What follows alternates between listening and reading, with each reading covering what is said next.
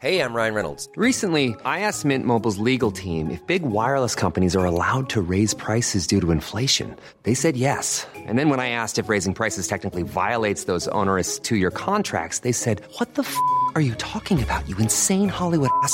So to recap, we're cutting the price of Mint Unlimited from $30 a month to just $15 a month. Give it a try at mintmobile.com/switch. $45 up front for 3 months plus taxes and fees. Promo rate for new customers for limited time. Unlimited more than 40 gigabytes per month. Slows full terms at mintmobile.com. When it comes to your finances, you think you've done it all. You've saved, you've researched, and you've invested all that you can. Now it's time to take those investments to the next level by using the brand behind every great investor, Yahoo Finance. As America's #1 finance destination, Yahoo Finance has everything you need, whether you're a seasoned trader or just dipping your toes into the market. Join the millions of investors who trust Yahoo Finance to guide them on their financial journey. For comprehensive financial news and analysis, visit yahoofinance.com, the #1 financial destination, yahoofinance.com. This is the Cork Today replay on C103.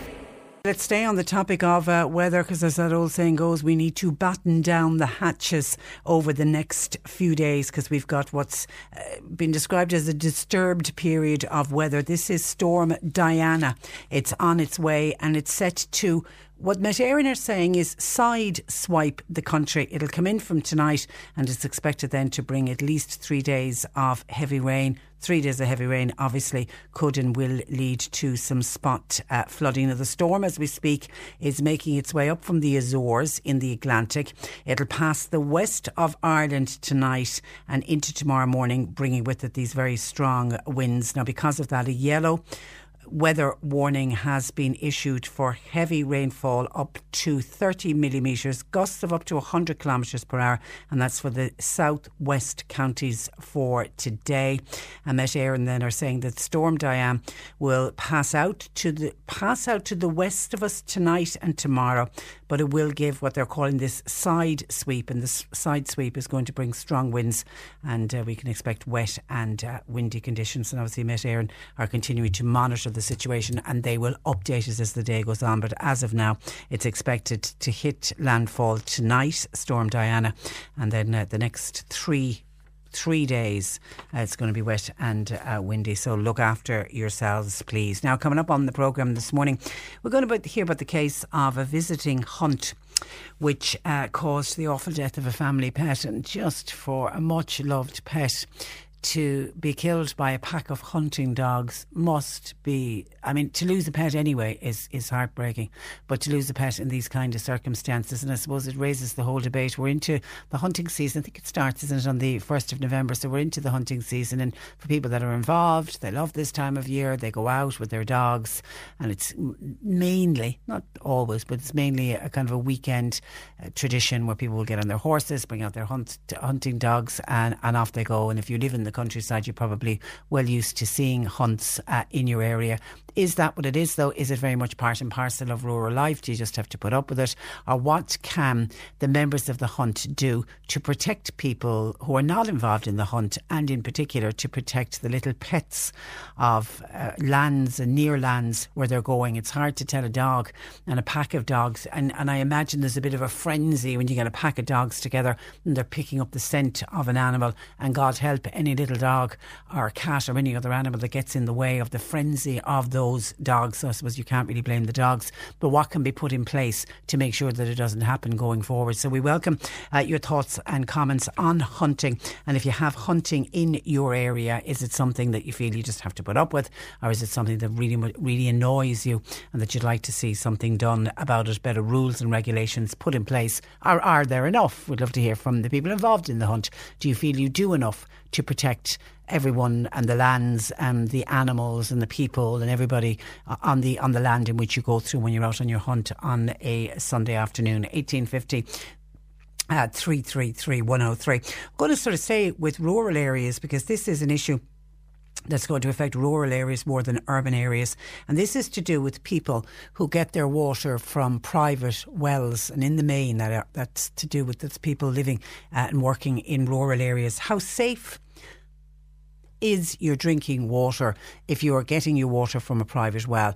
For example, how often is it tested? Have you had your water tested? who's responsible for it? Is it the local authority? How often are the local authority checking up on private wells? There's an EPA report that's just out that makes for worrying reading if you do get your water from a private source.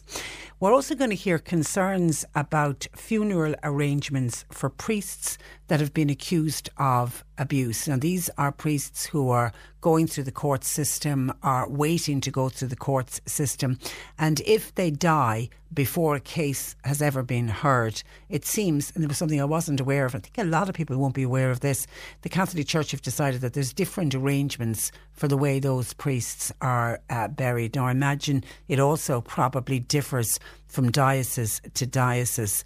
Now, if the person had been abusing children while alive, I think people would say, of course, they should be treated differently by the Catholic Church when it comes to their funerals. But what if somebody has been innocently accused, and we know, God, we know that priests' lives have been destroyed by somebody making a false accusation against a priest? And what happens in those cases where somebody was falsely accused, and then if they pass away before they're ever able to prove that they were falsely accused, is it unfair that they're treated in a different way? And I suppose it opens up that whole debate with the way how did the Catholic Church view people outside of priests, but people in the general community. I mean, how do they deal with convicted rapists? How do they deal with people who have been convicted of sexually abusing children who are not priests? How do they deal with murderers? Is it not a case that everybody gets who wants a Christian burial? Everyone is entitled to a Christian burial. And it really is, if you have a very deep faith, it's up to God when you get to the pearly gates of heaven to decide what's going to happen to you if you have been really bad in this lifetime. So anyway, we're going to speak with the Catholic Priests Association, who have concerns about the funeral arrangements for priests accused of abuse. We'll hear fundraising details for a local Red Cross group. And then in the final hour, Joe Heffernan is going to join us. And today we're dealing with the topic of self-harm. And this has been raised by one of our listeners who's discovered that her daughter is self-harming. And that must be a really difficult and very hard situation to deal with for parents if you discover that your much loved son or daughter is self-harming, and probably with it maybe anxiety and battling mental health issues. And we know when it comes to battling mental health issues for adolescents, I mean the CAMHS, the Children and Adult Mental Health Service in this country, when you get into it, they're a fantastic service, but we know there's been delays, there's waiting lists to get in there, and it can be just so frustrating while the family are trying to do their best to deal with the son or daughter who's going through a really bad patch in their life. And the way they're showing it is by self-harming. And if the parents are not getting the professional help that they need, because it's really at a time like that when you need professional help, you need somebody to say, this is what you do, this is where you need to go, here's an appointment for you, this is what we're going to do for your son or daughter. And if you're not getting that help, you can imagine the anxious nights of parents not sleeping, wondering what's going on in their son and daughter's bedroom, and are they going to be safe when they wake up in the morning. So we're going to deal with that. And if anybody has a particular question or comment about self-harming, particularly on younger people, some of our listeners have been in contact looking for a little bit of help. Can anybody help us, please? We kick off with an email in from Anne to say, hi Patricia, I know you touched on this subject before, but I just can't remember the outcome.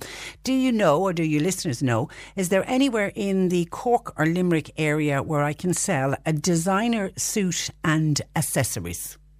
So where can Anne sell on a designer suit and accessories? There has been shops in the past who only deal with designer clothes. I mean, there's lots of second-hand shops. There's lots of brilliant charity shops as well. There's also lots of charity shops that will buy and sell clothes. But this is specifically what Anne is looking for, a shop that only deals in designer goods. Does anybody know? She is willing to travel, so anywhere across Cork or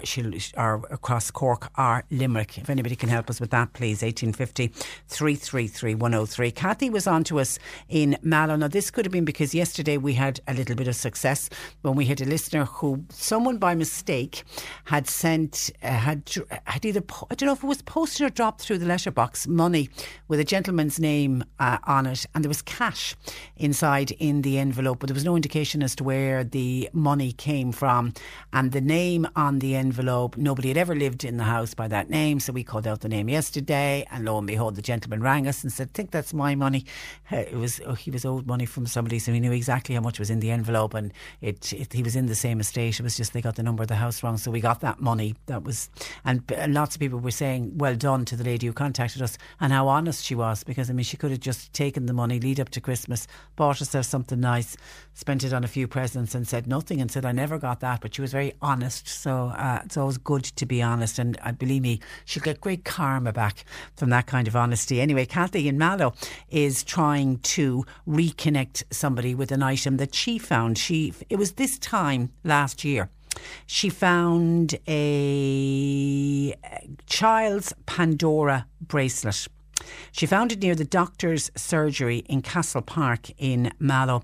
She did her best this time last year to try to find out had anybody reported a lost Pandora bracelet, but no one came forward. So she said it is a bit of a long shot, but she's just going to throw it out there one more time because she would love to reconnect this Pandora bracelet, and it was a child's one, with the little girl who owns it. And those little Pandora charms can be quite expensive, and I don't know how many charms are on it, or how long the little girl might have had it, or how long she's been collecting the Pandora charms. So we have Kathy's number. If anybody knows of a little girl, or you may have heard mention of somebody, a little girl losing a Pandora's bracelet. As I say, it was this time last year, so it was a year ago. It is a long shot, but you never know. So if anybody can help us with that. And then Hetty in Glanmire was on to us. She has 2 dogs, but unfortunately she's been struck down with arthritis, and she's now not in a position to walk the dogs, and she's looking for a dog walker for her 2 dogs. Does anybody know of somebody that offers that service of dog walking in the Glanmire area? Or indeed, as she said, if there's anybody listening in the Glanmire area who might like a bit of exercise and might like to take on the job of walking 2 dogs, I'm assuming you would want to be doing it on a daily basis, so you need to have some time in your hands. Or even if you could offer to do it 5 days of the week, or maybe you know of a dog walking service in the Glanmire area, and we have all of Hetty's details if anybody can help us there. 1850 333 103. And thank you to Eileen in Bear Island, who contacted the programme today to say, would you please give a mention to the Donkey Sanctuary in Liscarroll. Eileen visited there over the weekend, and she said they had a wonderful day out. Never been there before, really impressed with the place, and she just could not get over the care and attention they give to the donkeys. Yeah, and I tell you, they're very lucky animals that end out their days in the Donkey Sanctuary in Liscarroll, and bless their hearts, some of them arrive in the most appalling of conditions. Many of them arrive with the hoofs. You know, if you don't look after the hoofs of donkeys, they actually they curl up, and seemingly it is agony for the animal when they're trying to walk, and they've been left there in muddied fields, and many of them very emaciated and almost starved to death.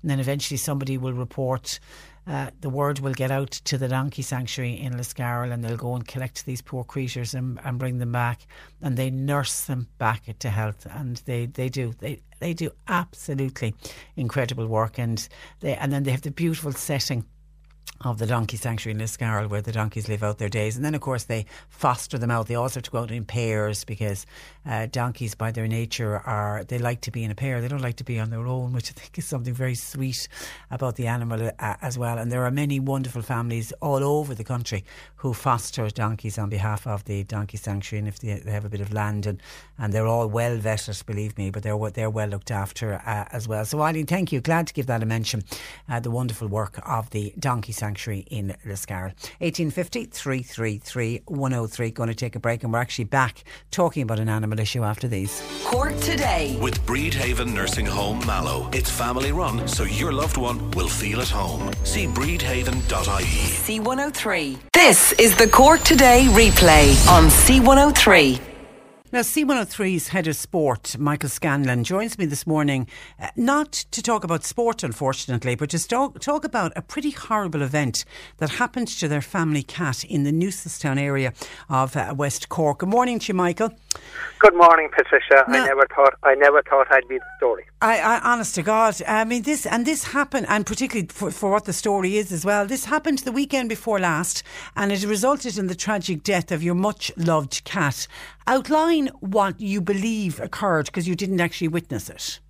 Yeah, no, Patricia, I happened to be away in Limerick on that particular Sunday, covering the Charleville Munster hurling final win over Fecal, and my wife and son were at home. Now, I live in a part of Newcestown, which is, I suppose, it's very rural for starters, and it's also a very popular place for hunting, particularly during the hunting season, which I believe starts on the 1st of November. Now, normally we would hear dogs away from us, but they would rarely come anywhere near where we live. And just to paint the picture, like where I live, there's 22 houses within a half a mile. If I was to literally draw a circle around my house, there are 22 houses. None of them are farming. So okay. You have a lot of houses where you have lots of pets and you have lots of small animals. And yes, we, like a lot of families, would have a pet. In our case, it was a cat, and the cat would obviously be left out in the morning and come back in the evening time. And a hunt came along on the day. My wife was at home at lunchtime, suddenly heard a bang outside, went out to find that a car had been passing, and a dog jumped out over the ditch, struck the dog, and the dog died within 5 minutes, which was completely and utterly unnecessary. When I came home later on that night, the cat was missing. We spent Sunday night looking for the cat, and then early Monday morning when my wife was going to work, she spoke to the neighbour, who told her that the cat had been mauled the day before at lunchtime, and was in fact inside the ditch dead. And look, it was something that I'm not against hunting. I want to make that quite clear. I believe that these people that hunt have every right to hunt, but there needs to be some law and order. So the dogs, it almost sounds like the dogs were in a bit of a frenzy if one of them jumped out over the ditch and landed on the woman driving the car. But I think Patricia, you summed it up very well at the start of the programme this morning when you explained what goes on at these hunts. Of course, like dogs are dumb animals, foxes are dumb animals, and obviously they get into a frenzy, and of course they're going to run in a particular direction. If there happens to be a road there, the dog doesn't know that. He just jumps over the fence out onto the road. A lady happened to be passing at that exact time. She wasn't aware that there was going to be a dog jumping out over the fence, so her natural reaction was probably to swerve to avoid the dog. What would have happened if there was a car coming in the opposite direction with a family of young children? Like, you could have serious collisions and serious fatalities and serious injuries. And as I mentioned a while ago, there needs to be some law and order. Like, why is it not possible that, for example, the local people where the hunt is, why are they not being told maybe a couple of days beforehand by the hunt people that we will be in your area next Sunday between 2 and 4, and give the times? Well, if you had prior notice, you would be able to manage your animals better. You would also expect that there would be some sort of notices on the road saying that there's a hunt in progress. Maybe there should be people with high-vis jackets slowing cars down. Surely they know that the dogs are about to come out onto the road, and they should be advising people that there's a hunt and please stop for a few seconds. Like, I'll use another example. You think of the sport of road bowling, which is very, very popular in all over the county, and it's brilliantly managed by Balcommon, because any time you ever come across a score, there's people managing the traffic. There's notices up to say there's a score in progress, and there's never any sort of collisions with people or with cars. The same thing should be happening with the sport of hunting. And as it stands, I know we got onto the Irish Hunting Association. They declined the invitation to join us on air because they don't know who was involved in the particular hunt. But they do say that all their groups would seek permission to enter land, and that the permission is normally given by the landowner. And that's all well and good, and that's fine. But that's still permission from the landowner, and the hunt ending up out on the road are two very different things, Michael.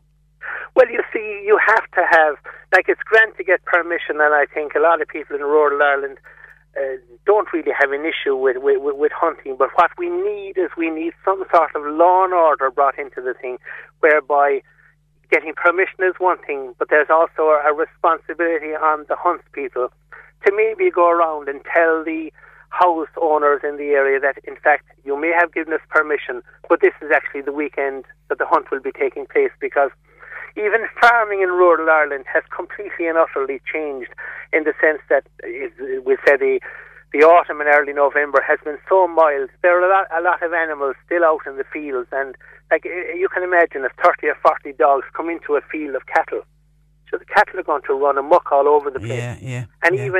Even Patricia, if animals are indoors as well, sure, if 30 or 40 hounds come into a farmer's yard, sure, the animals are going to go nuts. Yeah, Tim is saying sheep are very timid animals, and this time of year when sheep are heavy in lamb, dogs running and barking through a field where sheep are grazing can result in the sheep aborting their lambs. Hunting has to be banned, says Tim. I mean, and people have very divided opinions on hunting, except that some people would just call for an outright ban. No, I know. I didn't even look at the photograph. I couldn't. I couldn't. I would find it too upsetting. But I know John Paul has put a warning and has put up one of the photographs of your beloved cat, Michael, and we're putting it up on our Facebook page.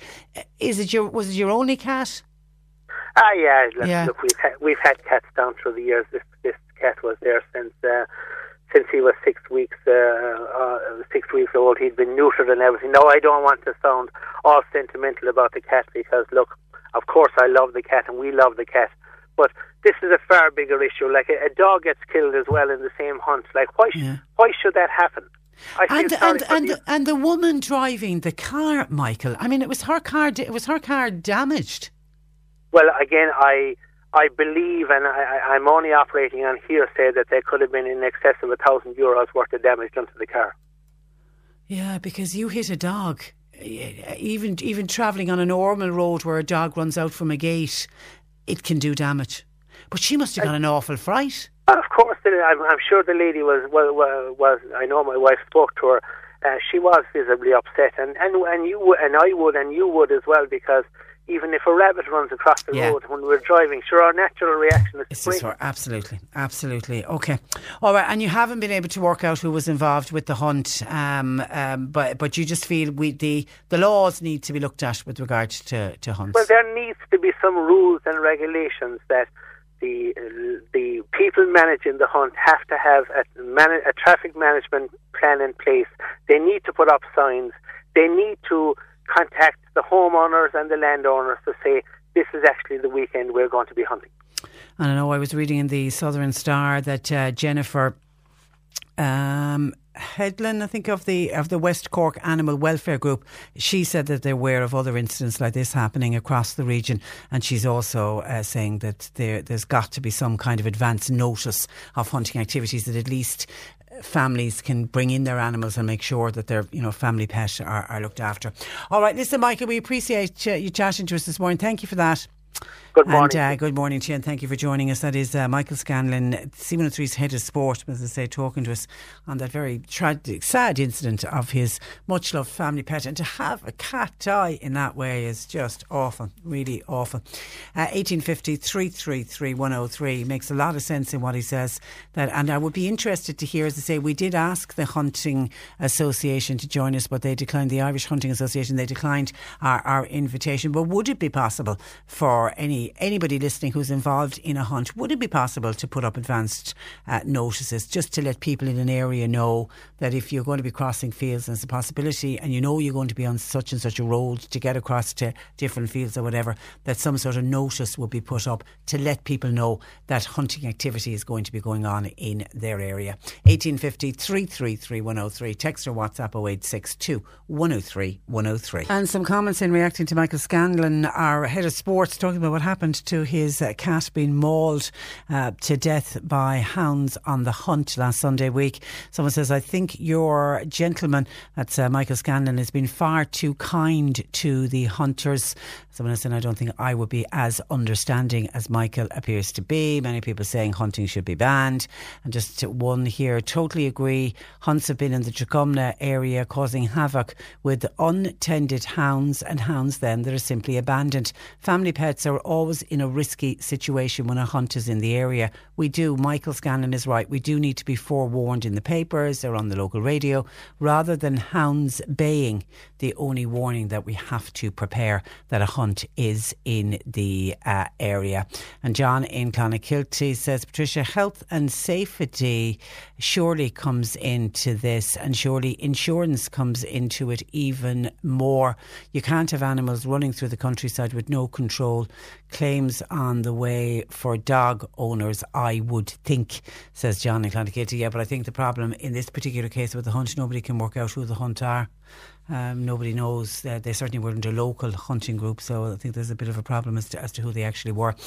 Anyway, let's leave that there. We'll come back to it later. 1850 333 103, because I want to move on, because according to a new report from the Environmental Protection Agency, many Irish people are drinking water from private supplies which are not being monitored to ensure that the water is safe to drink. Joining me from the EPA, Michelle Roach, who is an inspector with the Environmental Protection Agency. Good morning to you, Michelle. Good morning, Patricia. And you're welcome. What percentage of the population get their water from a private supply in this country? Is it a high number? So overall we have 20% of the population that get their water from a private supply. Now that includes these regulated private supplies, which our report focuses on, which are the group water schemes or the small private supplies. So they'd be commercial or public activities that have their own private supply. But it also includes, so that's 10% of the population, and then there's another 10% that get their supply from their own household well. And they're an unregulated sector, but again, I suppose we'd be concerned about the quality of those supplies as well. And is anyone who is responsible for monitoring the quality of private wells? So for these regulated supplies, the first 10% that I mentioned, it's the local authorities that are responsible for ensuring that monitoring is carried out.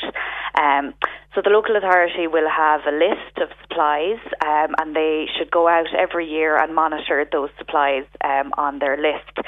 I suppose what we found from our report is, one thing, there are a number of supplies on the local authority register or the local authority list that aren't being monitored. So for 2017, we had 711 of these small private supplies. So they're the ones that may serve your local hotel or your B&B, your creche, your nursing home. And 711 of those weren't monitored in 2017. Do they say why? No, I suppose we have no official reason from the local authorities. The EPA carry out audits of some local authorities every year on their monitoring. And anecdotally, I suppose we've been told that number one, it's a resource issue in that they don't have enough people to just go out and monitor these supplies. I mean, we've 2,000 of these supplies across the country, so it is a large number. The second thing is they may not have the funding for it to carry out the monitoring and have it tested. So I suppose we have that issue, but we also know that there are a number of supplies that aren't even on the local authority register, and this is what we're really concerned about. And the reason for that, right, is people haven't registered? Yeah, Yeah, well, the legal obligation for maintaining the register sits with the local authority. So a supplier, a hotel or a business like that doesn't have a legal obligation to register. But the problem comes in where, like that, again, a hotel, a creche or whatever, drills a well in their backyard and the local authority doesn't even know about that particular supply. So the local authority they have a hard job to do to go out and find these supplies in order to put them on their register in the first place. So that's why we would be urging the business owner themselves to contact the local authority and make sure that they're on the register. And how many of the private wells do you believe are contaminated, and what do you believe they're contaminated with? Well, of the ones that were sampled in 2017, we had 51 that were contaminated with E. coli. So I suppose people are probably familiar with the term E. coli. It's a bacteria. It's found in animal or human waste, so it's not really something you want to be drinking in the first place. And in its mildest form, it can cause an upset tummy or a bit of diarrhea. But there's a particular strain of E. coli called VTEC that in 10% of cases can lead to severe illness, and in some of those cases can lead to kidney failure. Wow. Wow. So, it's quite concerning, and really what we're saying is if you own one of these wells, get it tested, and you can have some level of reassurance then that the water you're drinking is clean, or the water that you're serving to your customers is clean. And for the 10%, in the other 10%, the unregulated supplies, people listening to us in their own homes who put in their own well, how often should they get theirs tested? Yeah, so again, our advice is to get it tested at least once a year, and particularly after maybe heavy rainfall like we're having at the moment. It's the most vulnerable time for your well. So if you can get a snapshot at that particular time, we think that's the best time to do it. But also, the EPA have a lot of advice on their website about protecting your well. Once you drill it, to maybe inspect it every year, keep it maintained. It's like any other piece of equipment that needs to be maintained, really. So we'd be saying, look for sources of contamination such as slurry spreading or now just on that subject of slurry spreading, because I can see a couple of questions coming in. Joe says the problem with a lot of private wells in rural areas is the 25-metre buffer zone surrounding wells. It's not being respected by farmers spreading slurry. That's why life-threatening bugs are getting into wells. There's no enforcement by the powers that be. That's from Joe, and actually a number of other listeners are raising the very same point and wanting to know exactly what is the distance that farmers are allowed to spread slurry when there is water, and someone is even asking, should you report to the EPA if you know of farmers who are not adhering to the rules? Yeah, so Joe is right that the 25 metres around a well is the buffer zone, and I suppose it falls under what's called the Good Agricultural Practice regulations, and these regulations are they're administered or they're enforced by your local authority as well. So if people are concerned that they know of a local farmer that's spreading too close to their well or to somebody else's well, the local authority would be the place to go. Contact, But on agriculture, someone said all farmers who are Board BIA compliant have to have their private well supply tested. It's one of the qualifying standards. Yes, and I guess that's. It's very important for them, and it's great for them that they are getting it tested. It's not just for the milk that they're producing, but for their own family, that they know that if they're using that for their family's drinking water, that the quality of that is good. So we'd be urging everybody else to do the same, really, to get their well tested at least once a year. And then they can have some level of reassurance that the water that their family is drinking, or if they have friends and family that come to visit, or that everyone's safe. That everyone is safe. That everybody is safe. All right, yeah. Michelle, we leave it there. Thank you for that, and thanks for joining us on the programme. Great, thank you. Good morning to you. Bye-bye. That is Michelle Roach, who is an inspector with the Environmental Protection Agency. You're listening to Cork Today on replay. Phone and text lines are currently closed. Does anybody know where Brendan can buy a Christmas log, the one with the candle in the middle, the traditional looking ones? Are they on sale anywhere in the Mallow area, obviously, because that's where Brendan has contacted us from. God, that brings me back. I remember my son, when he was in primary school, had to bring in a log and a red candle. And during arts and crafts, they made a lovely Christmas log that for years I just kept replacing the candle and sticking extra bits of fresh holly and ivy on it. I'm sure if I look somewhere, it's probably in the attic somewhere. So certainly there was a time, I don't know if they still do it today. Do they still make them in schools and the little boys and girls come out and it comes home as a Christmas present and there's much excitement and they're so proud of their Christmas log. But anyway, we're looking for them on sale. Does anybody know anyone selling in the Mallow area or anywhere else? Let us know, because obviously now that I've mentioned it, other listeners might like to buy one. The old style traditional log where you'd have the candle stuck in the middle of it and nicely decorated. Maybe some of the flower arranging clubs might do them at this time of year as well, and maybe it's an idea to actually do them and sell them for a good cause. 1850 333 103 if anybody can tell us if they've spotted any of those on sale. And actually it's exactly a month today is Christmas Day, because Christmas Day falls on a Tuesday. So 4 weeks today is Christmas Day. And I was in the chemist shop yesterday in Horgan's Chemist at Tesco. Hi to all the girls over there, because I know they regularly listen to the programme. When you go in, you can the radio is on in there. So hi to all of them. Lovely bunch of friendly girls. But we were in there chatting, and I happened to mention that it was 4 weeks to Christmas Eve yesterday. And one of the girls was saying, doesn't feel a bit Christmassy. And I was saying, yeah, what is it this year? It just doesn't seem to be. I mean, the toy show is on Friday night. It seems to have crept up on us so quickly. And she made an interesting point. It's because we haven't had a really cold spell. You need kind of those really crisp, frosty mornings and people out with the hat, scarf and gloves, and it's beginning to look a lot like Christmas and all of that. I think she could be right. I think the mild weather, and that's not to say that I'm wishing for a blast of cold air. I'm not. But the weather hasn't been typically seasonal for this time of year, and I think that may have something to do with the Christmas. It just seems to be creeping up, and certainly maybe others are feeling very Christmassy at the moment, but I just don't know what it is. It just doesn't seem to be that Christmas at all.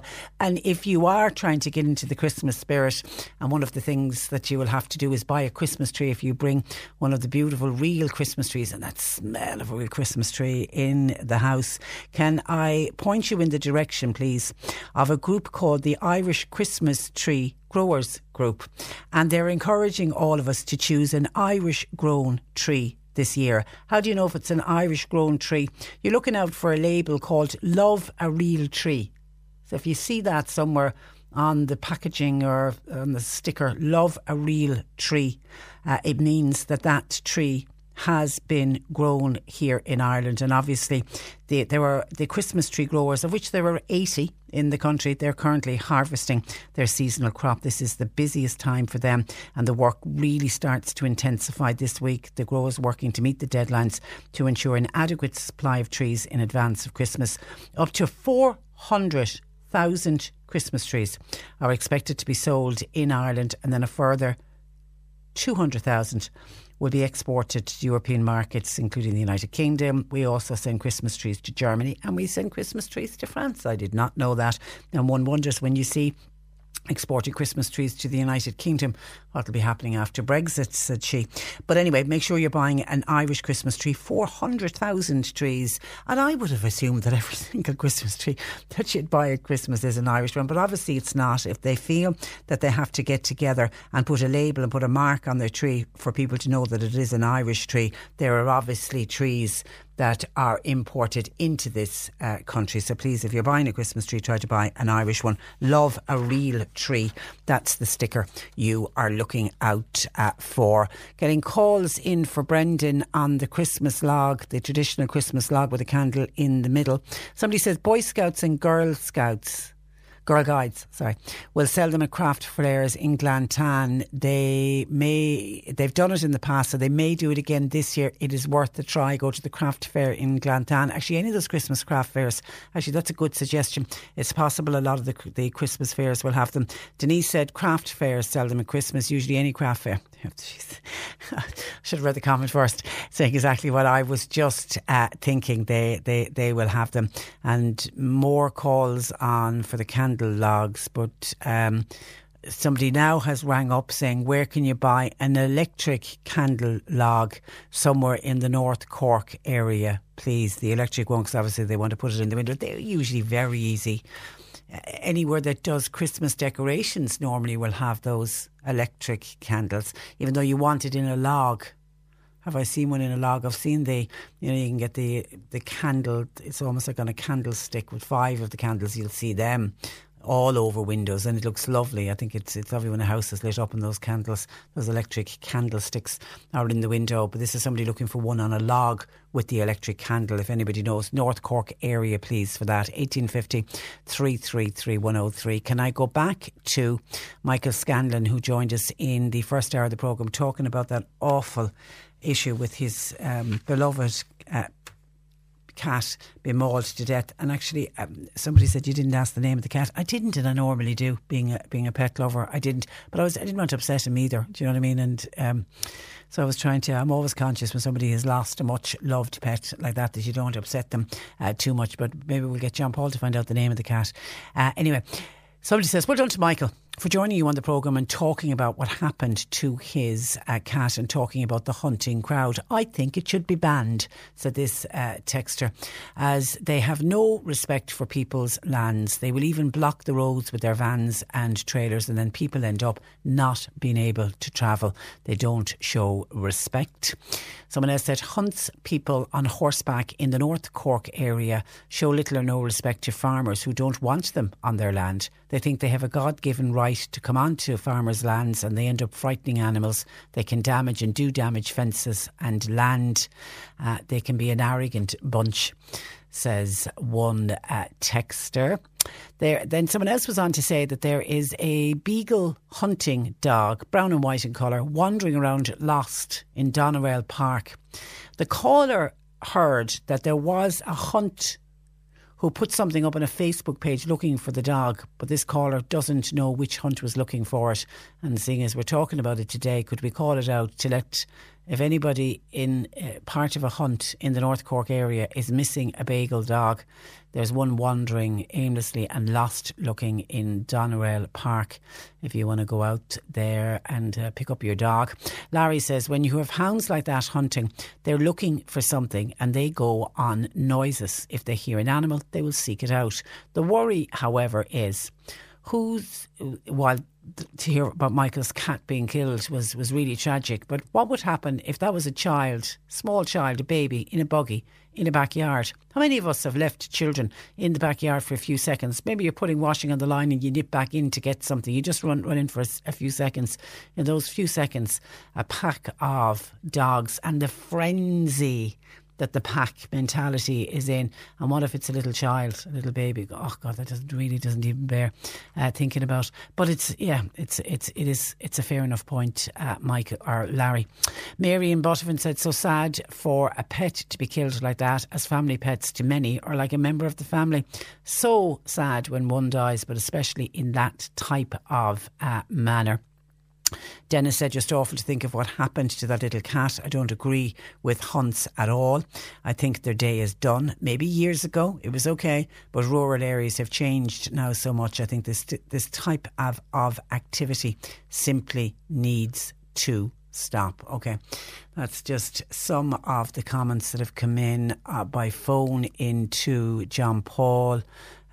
Someone else is making the point, Patricia, the big risk as well is small children who could be in a garden. A pack of hounds like that really will not differentiate. 1850 333 103. What else is coming into us on WhatsApp? Anne says, Patricia, is there anybody out there, does anybody know of somebody selling a baby seat for a car for sale? Anybody know of a baby seat for a car for sale? Now, Anne, what I suggest you do is give us more information of where you are, please, because that's a bit vague. I don't want somebody who's got a baby seat for a car for sale and they're in Castletownbere and you're in Mill Street and you're miles away from each other. So if you want to give us a little bit more detail, and by giving us a little bit more detail, we might also be able to point you in the direction of there's some really good buy and sell Facebook pages, and act of kindness Facebook pages that have been set up where somebody might have a car seat, perfectly good baby car seat that they no longer use, and they'll put it up on one of these sites to see, does anybody want it to go to a good home, that kind of thing. So if you give us more detail of where you are, we may be able to help you out and pinpoint and find a car seat and one for sale for you, because give us a bit more detail. And we started off the programme with an email from Anne asking us if we could find out anyone in the Cork or Limerick area where she could sell a designer suit and accessories. A shop on Cook Street in the city centre called Nafisha, is it? Takes designer clothes. Now it's spelled Naphisha. Nafisha. They take designer clothes. They're on Cook Street, Anne, in Cork. And someone else was on to say Jenny Feather Pre-Love Vintage Shop. That's in Blarney. It's actually located on the entrance to Blarney Woolen Mills. So Jenny Feather Pre-Love Vintage Shop. Okay, there's two, both in Cork. Hope they're of help. Hope you're able to sell your designer label suit and the accessories, and then somebody else gets to wear it and it goes on and it becomes somebody else's much loved piece. 1850 333 103. Our lines are open. I mentioned Yvonne Cahalan earlier on, and that she's going to be speaking. Well, it's part of a programme that they're doing tonight on Primetime. They're looking at medicinal cannabis. She's going to be talking about Tristan, how well Tristan has been getting on since he went on medicinal cannabis, and also talking about the bill that they're trying to get through the Dáil. Fran says, Patricia, you should also mention Vera Toomey, who has been an absolute champion for CBD oil and getting it licensed. Ava, her daughter, is a shining example of the benefits, going from 23 plus seizures a day to none with medicinal cannabis. Her Dravet syndrome is being controlled to the extent that she's now leading a normal life. Sadly though, and wrongly, Vera and her husband Paul still have to apply for a licence and go to Holland every 2 months to bring in Ava's medicinal cannabis. It is scandalous, said Fran, and that's what I mentioned earlier. That's why we need the push for the laws to be brought in, so that people who are given the licence, and I would never be an advocate that it's one for all and that you legalise cannabis and everybody gets into the ring. What we're talking about here is medicinal cannabis, but that's why we need proper laws put in place so that people who are, children that do benefit and adults that benefit from its use can get it, but they can get it by going to their local pharmacist and be able to get it from prescription from their local doctor, and that we're not putting families into the situation where they have to get on planes and go out of the country a couple of times a year in order to pick up the medication that their children need. 1850 333 103. John Paul taking your calls. Text or WhatsApp 0862 103 103. C103 Jobs. A HGV truck driver that's wanted for delivering fuel to customers in and around the Bandon area, while a mobile security driver operating from Mallow throughout the North Cork area doing security patrols and responding to alarm activation is wanted. PE Global Healthcare, they're looking for an ICU nurse and medical surgical nurse. That's in Cork. And a part-time sales assistant is required for Knight's Spar Express in Mallow. It may suit a mature person. You'll find all the details and more job opportunities by going online now. Just go to c103.ie/jobs for more.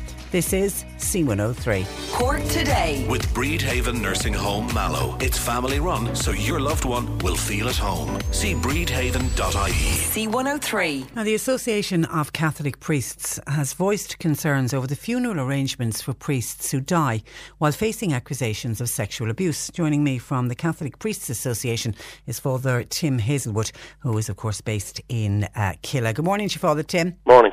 And you're welcome. Now, pending an investigation, these priests are stepped down. If, God forbid, they die, what is the Catholic Church saying must be done for the funeral arrangements? Could I give you the background a little bit? Yeah, please do. Yeah.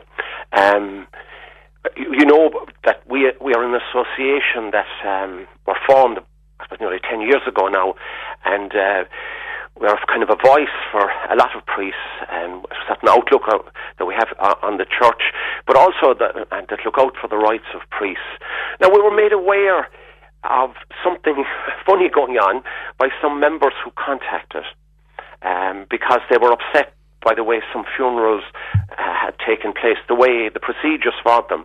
And we've been also contacted by family members of priests who are upset by the way the funerals took place. So we did some investigating and put out a few feelers and stuff. Now, we've got two copies of procedures, one from a diocese and the other from a religious order, a specific policy on the way priests' funerals who have been accused or who have been found guilty, that this is the way the funeral should take place. Now, some of the things it says that it shouldn't be publicised, it shouldn't be on County Sound, it shouldn't be on the newspaper, there should be no death notice, it shouldn't be in the church if possible, in a chapel, a small church, it shouldn't be at the usual time. Only the priest who celebrates the funeral mass can wear vestments. Classmates and friends can't celebrate, are not allowed can celebrate. Which would normally happen. Well, yes, if you're in the same class or if you're friends with a priest, that would be the case. And also that there's a tradition that a priest could wear vestments with his body. He'd wear vestments. He'd be buried in his own. We all have our own vestments, and in this case, no. Also, that he would be addressed as his first name and not mention his title, as father, that kind of thing. So this has been highlighted. Well, we've become aware of this policy, and we're asking, and we're posing the question, is this just and right? And where do you believe these rules and regulations came from? Well, now, this is an interesting one as well, because all the procedures around child safety go back to the National Board of Safeguarding Children, which is based in Maynooth, paid for by the bishops, but it's independent. And I know that their recent, they've a new recent guidelines, and it mentions the celebration of funeral masses of priests who are out of ministry or who've been accused, and it talks about sensitivity, but it doesn't give specific guidelines. But it's very interesting about all those guidelines. There are 7 standards in the guidelines. 6 of them are audited by the National Board. And we in the parish here now, there's an audit happening shortly, and we have to fill out, what are we doing? Are we doing it correctly? All that kind of thing. But there's one standard that's not audited, and that's standard 4, which is to do with the way the priest who is accused is treated. So, in other words, it's up to the diocese or the religious order to make it up as they wish, because nobody's going to check on them. There's no audit, there's no governance over it. So and then obviously it'll vary then from diocese to diocese. Some will do it differently, but we have one that's a diocese that has these procedures, and we'd ask, it begs the question: what's a funeral supposed to be? Yeah, but if someone is a murderer or somebody is a rapist in the general population, not a priest. Do they get the same funeral in a normal funeral? Do they? I mean, there's no difference there. No difference. So what's different about a priest? This is the question we're asking. Why? But I'm very mindful of the fact now that, and I can understand that you would be sensitive to people who are victims of abuse. That is, paramount as well. But the funeral is not meant to be glorifying anybody. Yeah. And I think, unfortunately, that's what has happened in many cases. We'll commend the person to the Lord, and it's a place of consolation for their families. That's what. And it's kind of a kick in the teeth for the priest's family, isn't it? Absolutely. I mean, they are the ones. But not only that, Patricia, the shame that's around the whole area, they are not able to say a word, nothing, because they feel so ashamed and they're terrified if anything goes public. And I think it's terrible. And of course, there's the side of this that you can really touch on and really identify with. Those that are falsely accused. I mean, it is the worst thing that can possibly happen to a priest. And absolutely. And we have lots of priests who are in limbo. In other words, that maybe there was a civil case taken against them, and it was found it's difficult to prove or a criminal case, it's difficult to prove, And nothing has happened since. So what's happening? They're living away their lives, waiting to die, and like they're powerless because we don't have any other income. We're totally dependent on the diocese, and if you're religious order, the same. So if you say anything, you're out. And where do you go? Where do you live? So, and if there is a case pending and the priest dies, is the case just dropped then? That's just the way it is. So if somebody was falsely accused, you just you left would there. Like one very upsetting thing that happened for me now is that I've had an investigation into the way my case was handled. And I don't want to blame people for it, but one of the things that came out of it was, on my file, when I was cleared, nothing was put there. Nothing. So in other words, in 40 years' time or 50 years' time, if a member of my family went to look and asked and got access, there's nothing saying that I was falsely accused or cleared. It was just left there. That seems unfair. Well, that was found. That was one of the recommendations from the outcome. But anyway, that's a different issue. But I suppose some people might be annoyed and say, "Oh, this priest looking for their rights again," and all that. But at the moment, these are the most defenceless. But even the people who've been found guilty, like, who decides who gets a funeral or not? What's the criteria? Yeah. What is it? Yeah, because I mentioned this earlier. It's when if you've got a deep faith and you believe, then it's when you get to the pearly gates and you meet your maker. That's when decisions are made, not by somebody down here on earth deciding. Yeah. And it's upsetting, I imagine, for priests as they're getting older, and if they have this are they fearful that if they die? There's one particular man that I'm in contact with now, and that's his biggest fear. He's out of ministry for something that was said for over 40 years ago, and he's in limbo, and he said he's going to be dead. It took me 8 years to clear my name. He says, I haven't hope, He said, I'm going to die with this thing hanging over him. So what we want to do is just highlight it, and maybe, Patricia, might ring the diocese. There's 2 or 3 dioceses in the area. There are, and we'll just see, because do you know in this area is there anything in print saying this is how we handle it? But sure, we're asking for this to be discussed, and we're not getting a hearing, really. And one of the reasons you would have joined the Association of Catholic Priests was to get a bit of support. Well, I mean, you were very isolated at the time, or you felt very isolated. Well, I was a member before the accusation, and it just shows that the feeling of it is that you hide. I didn't go to the association for help until later, and that's the way you feel it. There's a huge shame around it. And when I say that now, I'm conscious that there are victims, and the shame around that as well is awful. And we will never take from that, and we will never take from, there was priests and nuns and lay people who did such wrong. Yeah. But the other side, for people to be falsely accused, Tim, it is certainly for a priest with everything that's gone on in this church, it's the worst. It is the worst thing possible. I think that can happen. Yeah. Well, that's... All right, okay, just on a much lighter note, we've been talking about Christmas and all that, and people are saying that the spirit of Christmas doesn't seem to be around this year. I was making the point, is it to do with the weather?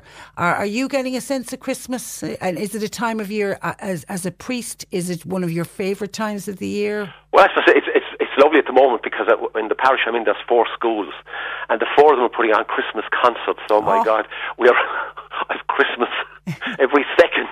You're Christmas out. But I suppose Christmas is about children and family, and the families love this. Well, I'd say it's harsher for some on your 5th concert, but it's lovely. I think it maybe commercially that's too early. Yeah, it's too dragged out. Do they still do nativity plays? Some, as part of the concert now, they would do. A bit of some of them do a bit of a nativity play, but not a huge one. No. As a pity, because I think there's something magical, and you'll have the couple of kids with the tea towel on their heads. That's right. And that to me is Christmas. It's terrific. All right. Okay, if we don't talk before Christmas, have a lovely one, Father Tim, and thanks for joining us. God bless. Bye-bye. Take care.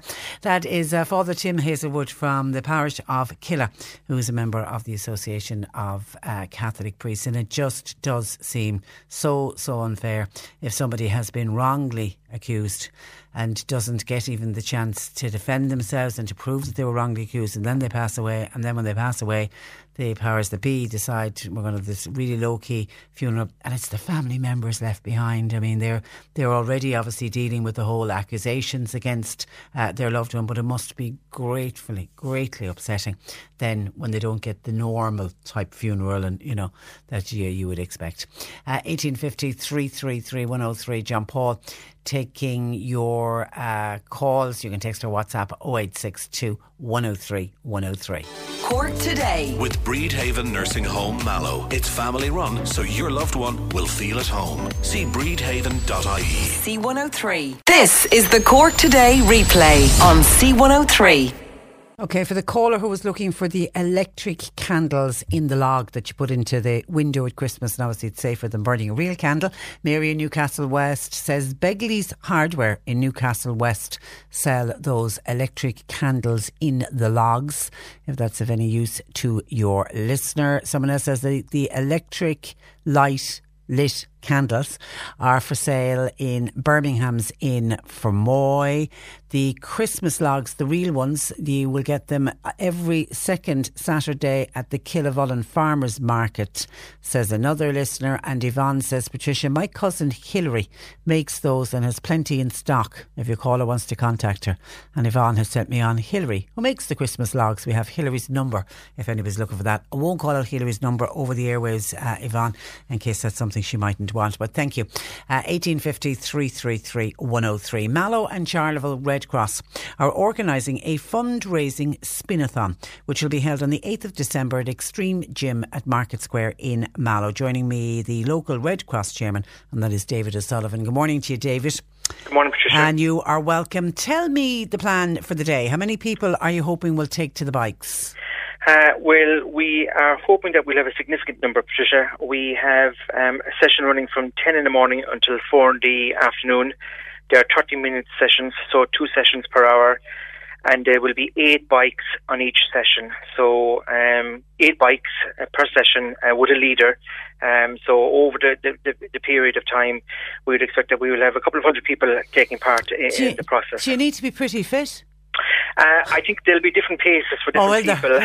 So I myself will probably be at the lower end of the scale, and I'm reassured that there'll be a Red Cross ambulance on standby if need be. So people can still get involved and book a slot? Oh, absolutely. Yeah, we're taking bookings. Mary Carey is the person that's leading out on it, and she has identified a number of leaders. So what we've proposed to do is a leader will take a session for 30 minutes, and we've some very well-known local people and international and national. When you're ready to pop the question, the last thing you want to do is second-guess the ring. At BlueNile.com, you can design a one-of-a-kind ring with the ease and convenience of shopping online. Choose your diamond and setting. When you find the one, you'll get it delivered right to your door. Go to BlueNile.com and use promo code LISTEN to get $50 off your purchase of $500 or more. That's code LISTEN at BlueNile.com for $50 off your purchase. BlueNile.com, code LISTEN.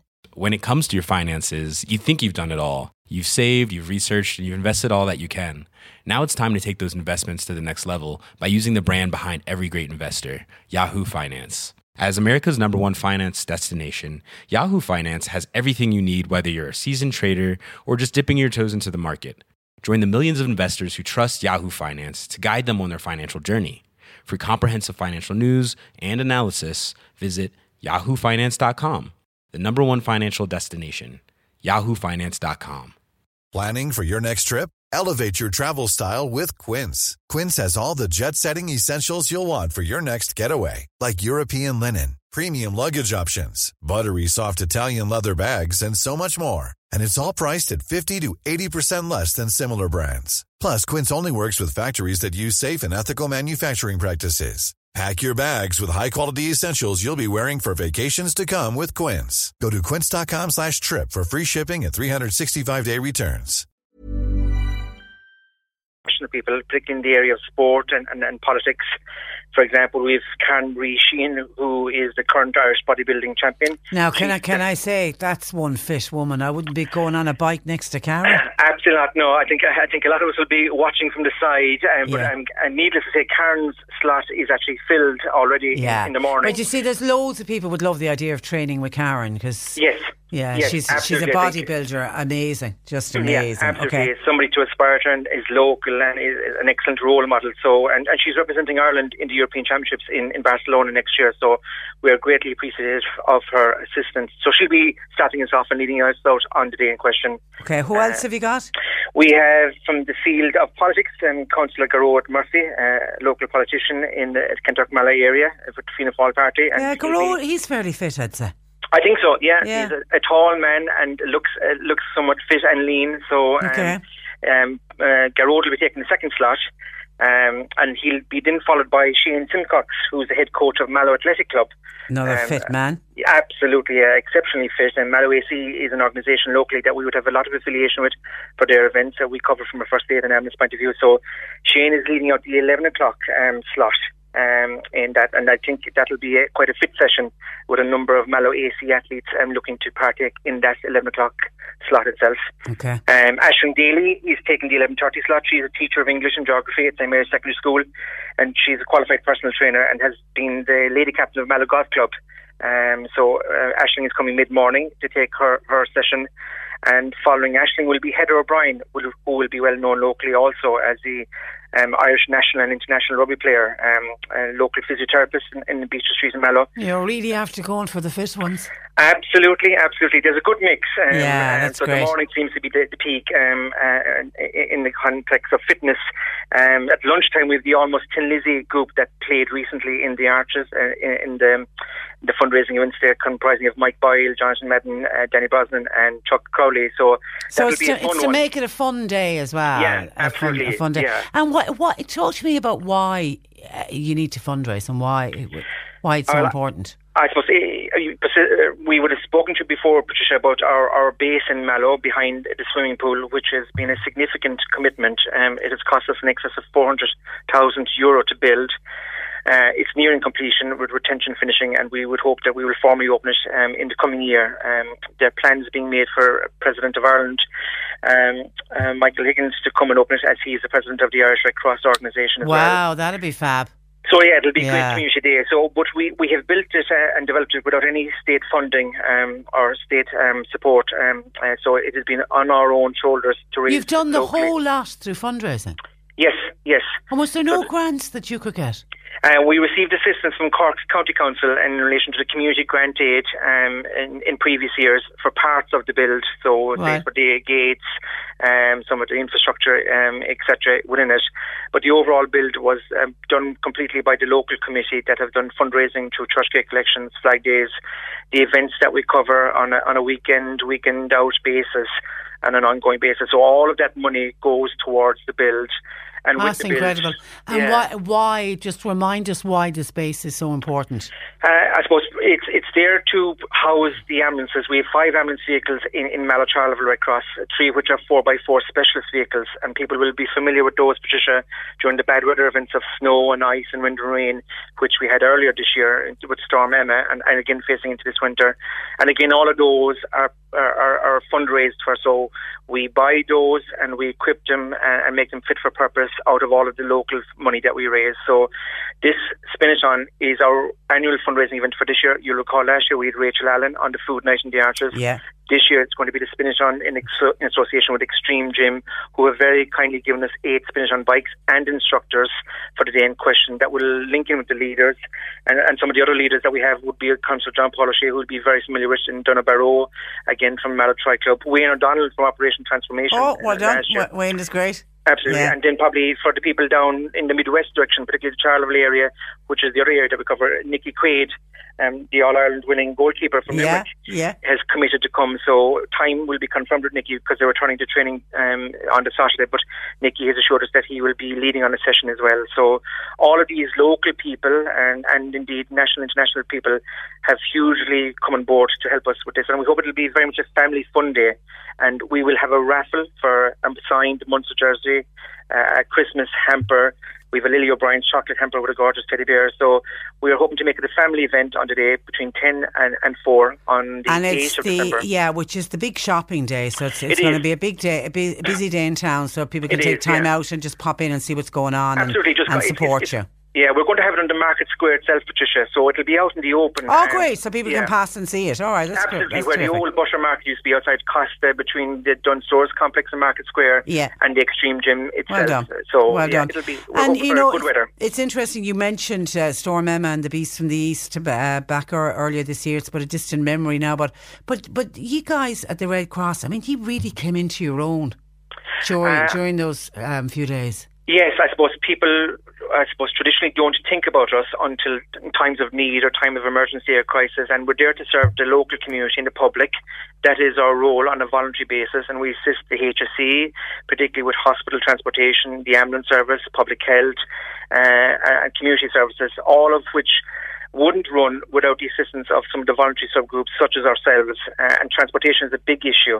And over that period of Storm Emma at the end of February and March, Patricia, our local volunteers did over 3,000 voluntary hours of taskings for the HSE particularly. And all done on a voluntary basis? Every single hour is done on a voluntary basis, Patricia, and that's the work that's probably not seen until people need us in times of need. Okay. You know, and it's a challenge for us to try and keep that going, and this is the reason for the Spin It On as a fundraising effort. Okay, and you always do you always put shout outs for volunteers, or do you? We do, absolutely, yeah. It remains a challenge to get people on board because quite often we bring people from a young age. We have our teddy bears starting at 4 and 5 years of age every Saturday morning, and we bring them up to leaving cert age as regards cadets and novices and seniors. But there's a natural attrition where people go to college or move on to work. Away, so we are always looking for local people that have an interest. We provide all the training and the education and the safety courses, and it's about being involved in a local community group that's there to help the community when it's needed. And picking up great skills as well. Yes, absolutely. Many of our members have gone on to the National Ambulance Service as paramedics and advanced paramedics, and others have gone into the fields of medicine and nursing. So it's a good stepping stone and gives them a taste and appreciation of the area of healthcare and being able to help people in times of need. And I imagine a great sense of camaraderie and you know, you're like a team effort. Everybody gets on with everybody. Yeah, I suppose I'm showing my age now, but I'm not as old as what you might think. But I'm in Red Cross locally in excess of 30 years, and the friends that I have now today are there since my younger days, and we maintain that commitment.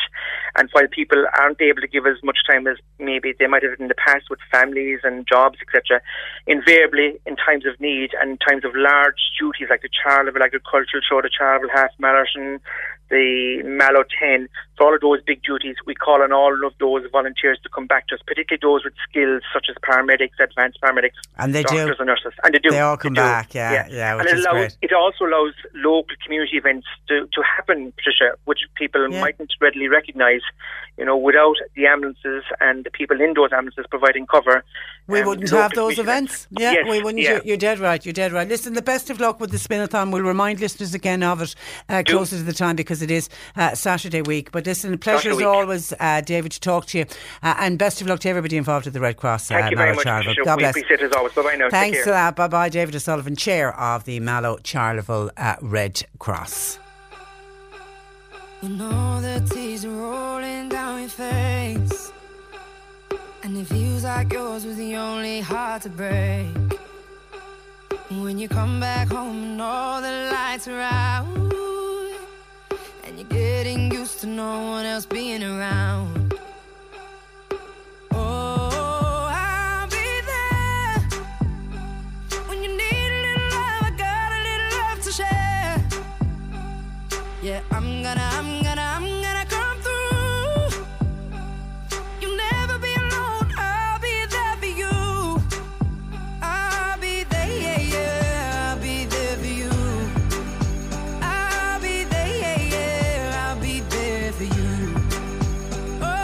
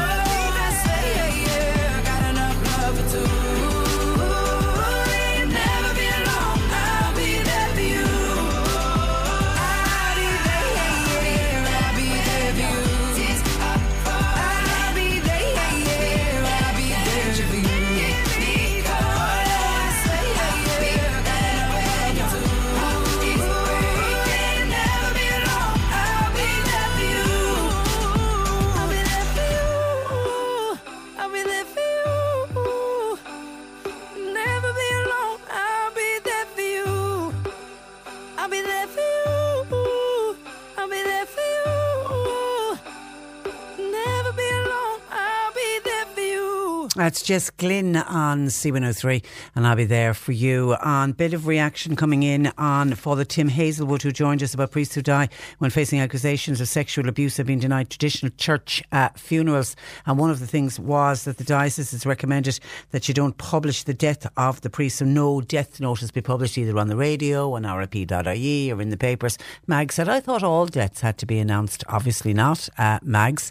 And some calls in. Margaret said, what about the trust between the people and the priest? What about the shame of the person that's carrying the abuse around with them and could not talk to anybody about it? The corruption in the Catholic Church is disgusting. I'm livid listening to Father Tim this morning, says Margaret.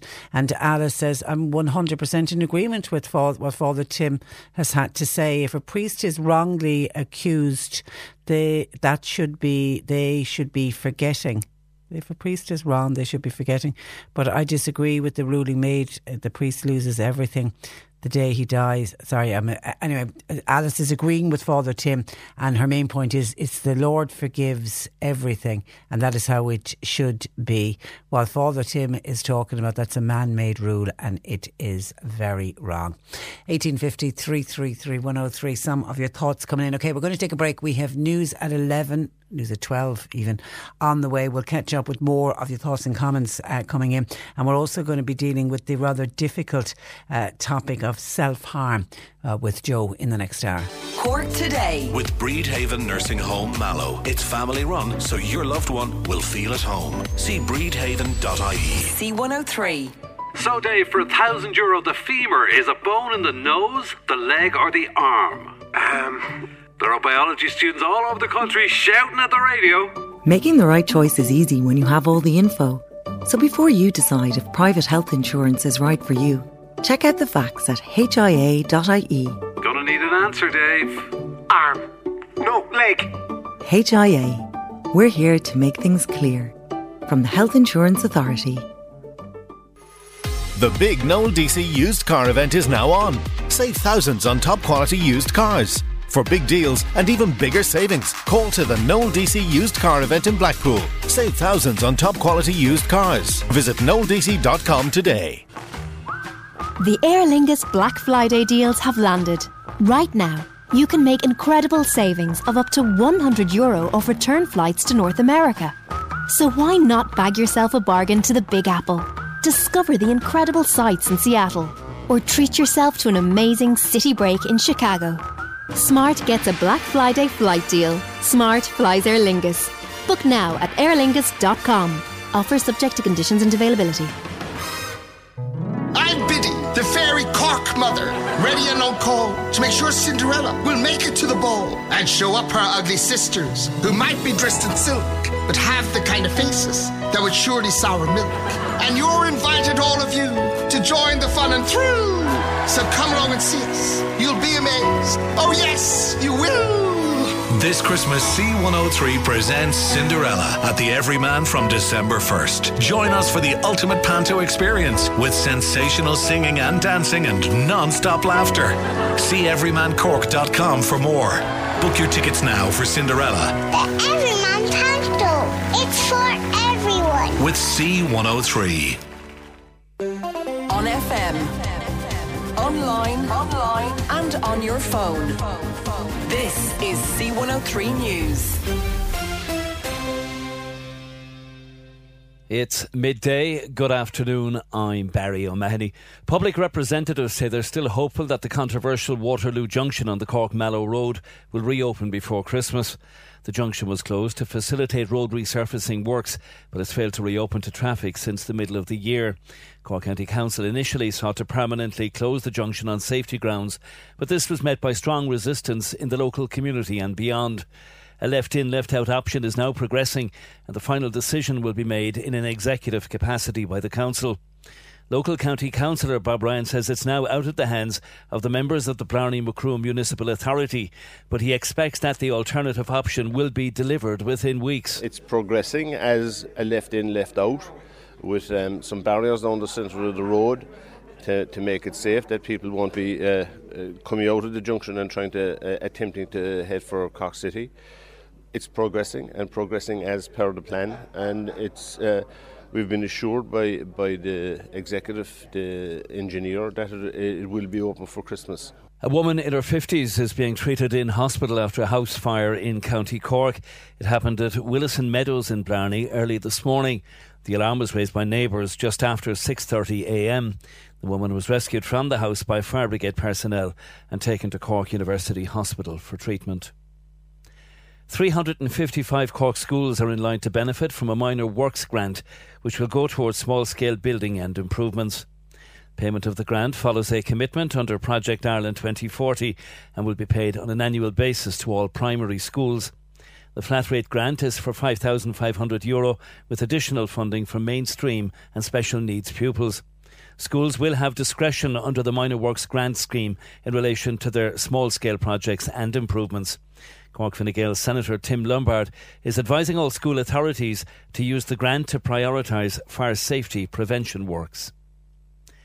A rally will take place in Limerick this afternoon to highlight the levels of violence against women. From 1 o'clock, campaigners will gather at O'Connell Street to remember those who have died through domestic abuse. The ceremony is a joint initiative between a number of services who support women and children in the region. Jess Angland of Adapt Domestic Abuse Services says they're expecting a strong crowd in support of today's protest. Really what we're trying to do is highlight the issue of domestic violence, and in particular we're commemorating the 226 women who have lost their lives from domestic violence in Ireland since 1996. So really what we're doing, I suppose, is just bringing the public's awareness to the issue. And of course it's the beginning of the 16 days of action on violence against women. 10,000 tonnes of waste packaging is being brought into Ireland every year through online shopping. It's the same as the total amount of packaging that Carlow or Ennis would produce in a full year. A new report by Repack shows it costs more than €500,000 to collect and recycle the waste. Chief Executive of Repack, Seamus Clancy, says online retailers have an unfair advantage when it comes to the cost of recycling. These big multinational online retailers, they need to take their corporate environmental leadership position on this and actually step up to the plate without having any legislation in place. Along with that, then, we're also saying to the government, there needs to be proactive environmental policies put in place to ensure that these large online retailers are accountable for the impact they're having on the environment here in Ireland. The latest sport. In Champions League soccer group stages continue tonight and both Manchester clubs are in action. City can finally seal their place in the knockout phase. A point away to Lyon will see them into the last 16 and a win will see the Premier League leaders confirmed as the Group F winners. United will look to end a run of 3 home Champions League games without a win. Jose Mourinho's side welcome Group H bottom side Young Boys to Old Trafford. But United have struggled at home this season, winning just 3 of 9 games. Jose Mourinho reluctant to speculate about why that might be. When I am open to you and when I try to analyse things with you and when I try to be honest with you, there are always the illuminated that criticise me because of that, so I think it's better not to speak too much. In cycling, tributes are being paid to Irish cyclist Philip Dignan, who's announced his retirement after 14 years of professional racing. The Letterkenny man, who's been riding for Team Sky since 2014, is calling it a day at the age of 35. During his career, Dignan rode 10 Grand Tours and picked up 2 professional wins, including a stage of the Vuelta a... You're listening to Cork Today on replay. Phone and text lines are currently closed. Councillor Ian Doyle was on to say congratulations to David O'Sullivan, who we spoke to in the last hour, chair of the Mallow Charleville Red Cross, on their Spinathon event, and please support them because they're just doing amazing work. But Councillor Ian Doyle points out that only for the Red Cross at the Charleville show they wouldn't be able to run the event. They're also involved in the half marathon in Charleville as well, and there are many events like that that would not take place, community events that would not happen if it wasn't for the volunteer. And they're volunteers, they give of their time freely and willingly and go out and man the ambulances and man various medical stations. They really are a great bunch. And keep it in mind, if you're looking for a new hobby for the new year, you won't go far wrong, I'll tell you, by joining your local Red Cross. Thank you for that, Ian. Thornhills in Skibbereen sell electric candles. Somebody's been on the phone to say that. While Mary was on to say, I think Christmas is totally gone. This is when we're talking about that there doesn't seem to be as much festive feeling about Christmas this year, you know, and is it to do with the weather? What's it to do with? Mary reckons it's not just this year, it's gone completely, that true feeling and meaning of Christmas.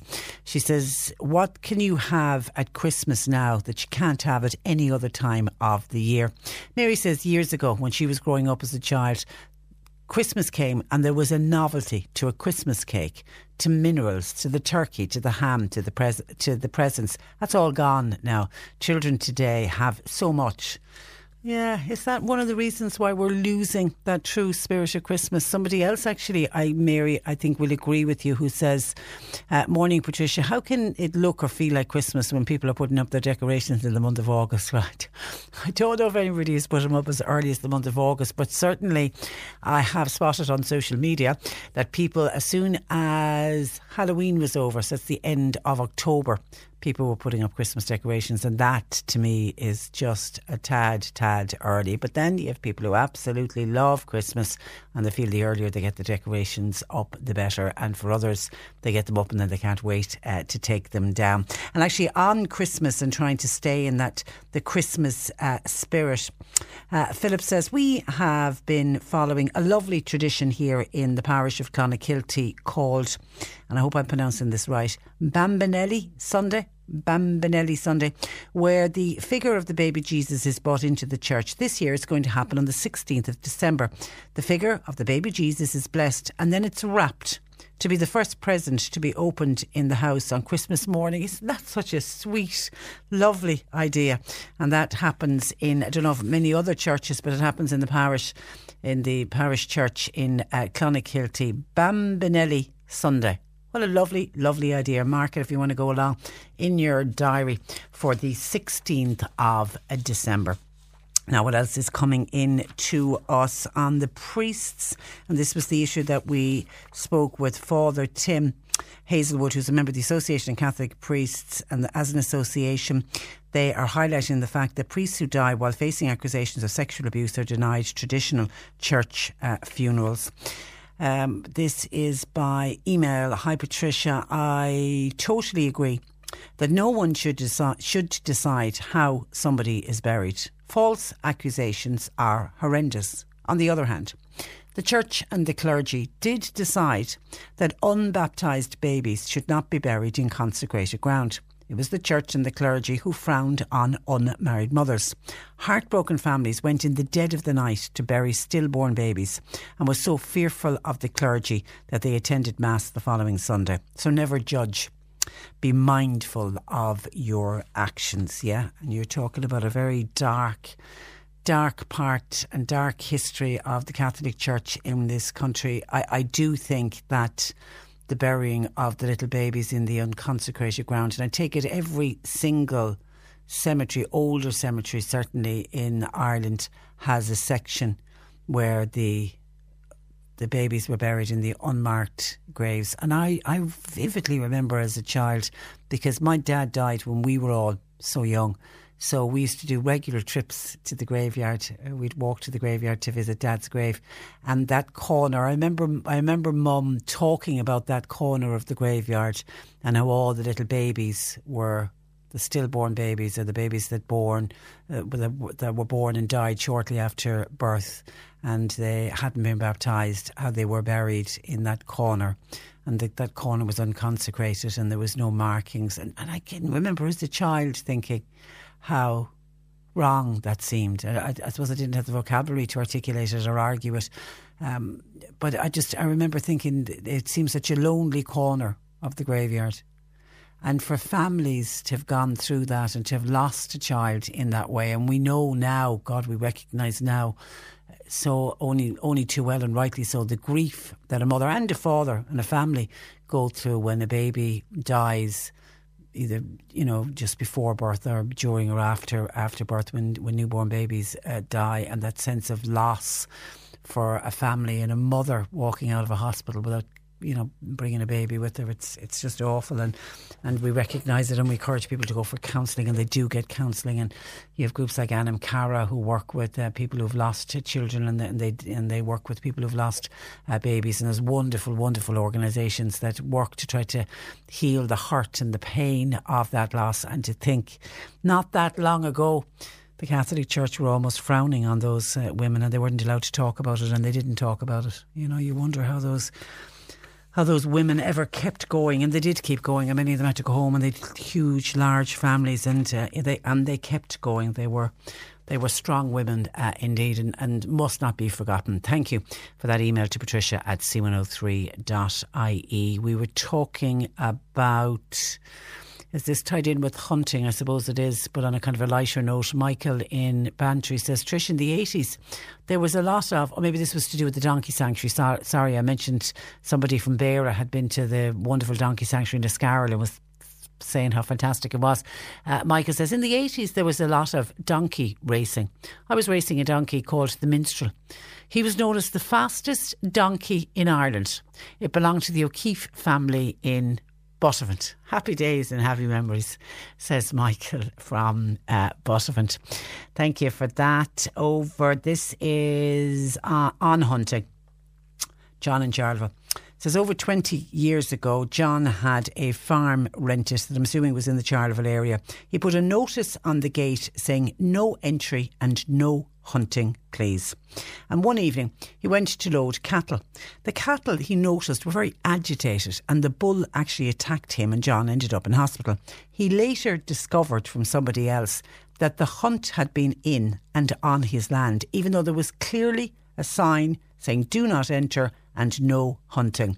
The hunt had gone through, regardless of the sign, had gone through John's land, frightened the livestock, and then John subsequently discovered, obviously when he came out of hospital, that it actually damaged fencing as well. He complained to the Gardaí, but absolutely nothing was done about it, and that was 20 years ago, so it was going on then. It's still going on now. Also, John says this is on the water quality. When we spoke with the EPA about their report that's out, he says that most people who have their own wells are very aware of the quality of the water they are drinking. People with piped water have no control over the quality. He says it's a ploy to introduce a tax on private wells, according to John. The ploy being the EPA was saying on the private wells you didn't need to register. You need to register your private wells if members of the public are using it. I mean, he was talking about, or Michelle was talking about hospitals that might have a private well, or nursing homes, or restaurants, or sporting clubs, that would have a private well. They have to register. But she was saying for people in private houses, you don't need to register, but you're saying you need to get it checked. You need to make sure you're regularly having your water tested, was what she's suggesting. But anyway, John is just all a bit suspicious about all of this. I'm wondering, are they trying to do something to introduce a tax on private wells? And when we were talking about farmers spreading slurry too near, and they're not allowed to, we were explaining, somebody was on saying there's a buffer zone that's, it was Joe explained it very clearly in his text, saying that there is a 25 metre buffer zone surrounding wells, and that must be respected by farmers, because if they don't respect it, that's how bugs get into the wells. But Joe did make the point that no enforcement of the powers that be, and he reckons that that's what causes a problem for a lot of private wells when they do get contaminated. But it can be very dangerous if you get bad contamination with the E. coli. Somebody says, where were planners going, giving planning permission near agricultural land? So if you own a house that's near agricultural land and near land where farmers are spreading slurry, then were the planners at fault day one in granting that planning permission? But that's going to, if we go down that track, and I open the phone lines on that, we're into why, people who want a son or daughter to build a house on land near them. Lots of people want to do that, and obviously they are building near agricultural land. But I suppose the point you'd put forward there, if you're giving land to build a house to your own son or daughter, you're going to know exactly where the water supply is, and surely you're not going to do anything as silly as that as spreading slurry anywhere near that 25 metre buffer zone. I just wonder how many farmers break that rule, or do farmers, do their very best to stick rigidly to that, to keeping the 25 metre buffer zone. 1850 333 103. Tony in Skibbereen. I don't know if I have an answer yet for you, Tony, but Tony was one of the first texts we got in this morning saying, Tricia, just wondering, was there any update on the calves in Beara that were stuck in the sea cave yesterday? I know I mentioned your comment the minute it came in, Tony in Skibbereen. I passed it on to John Paul, but I know by the way the phones have been, and looking out the window, I have John Paul sitting outside the glass in front of me. I know how busy he's been. I know he was to get on to John and Beara, who was the gentleman yesterday who was the one who got on to us to see if we could do anything about it. The last we heard, certainly when we came off air yesterday, the last we heard was the Gardaí were involved, and I'm sure a lifeboat was being tasked. So we are trying to get on top of it, and if we hopefully I'll get something before the close of the programme and update you. But nice of you to think about those calves. We have a lot of our listeners are animal lovers and absolutely hate to see or think of any animal in distress. And I know already John Paul was sending in some commentary that had come in on Facebook, because we put Michael Scanlon's story about his much loved cat being mauled to death by the hounds the weekend before last, by the hunting hounds. Amanda says, OMG, that's horrific, because we put a picture up on Facebook. I haven't seen the picture, I can't look at the picture, and there is a warning that it's a graphic photograph. Hunting should be banned, said Amanda. How can there be any enjoyment in killing and watching an animal being torn to shreds for sport?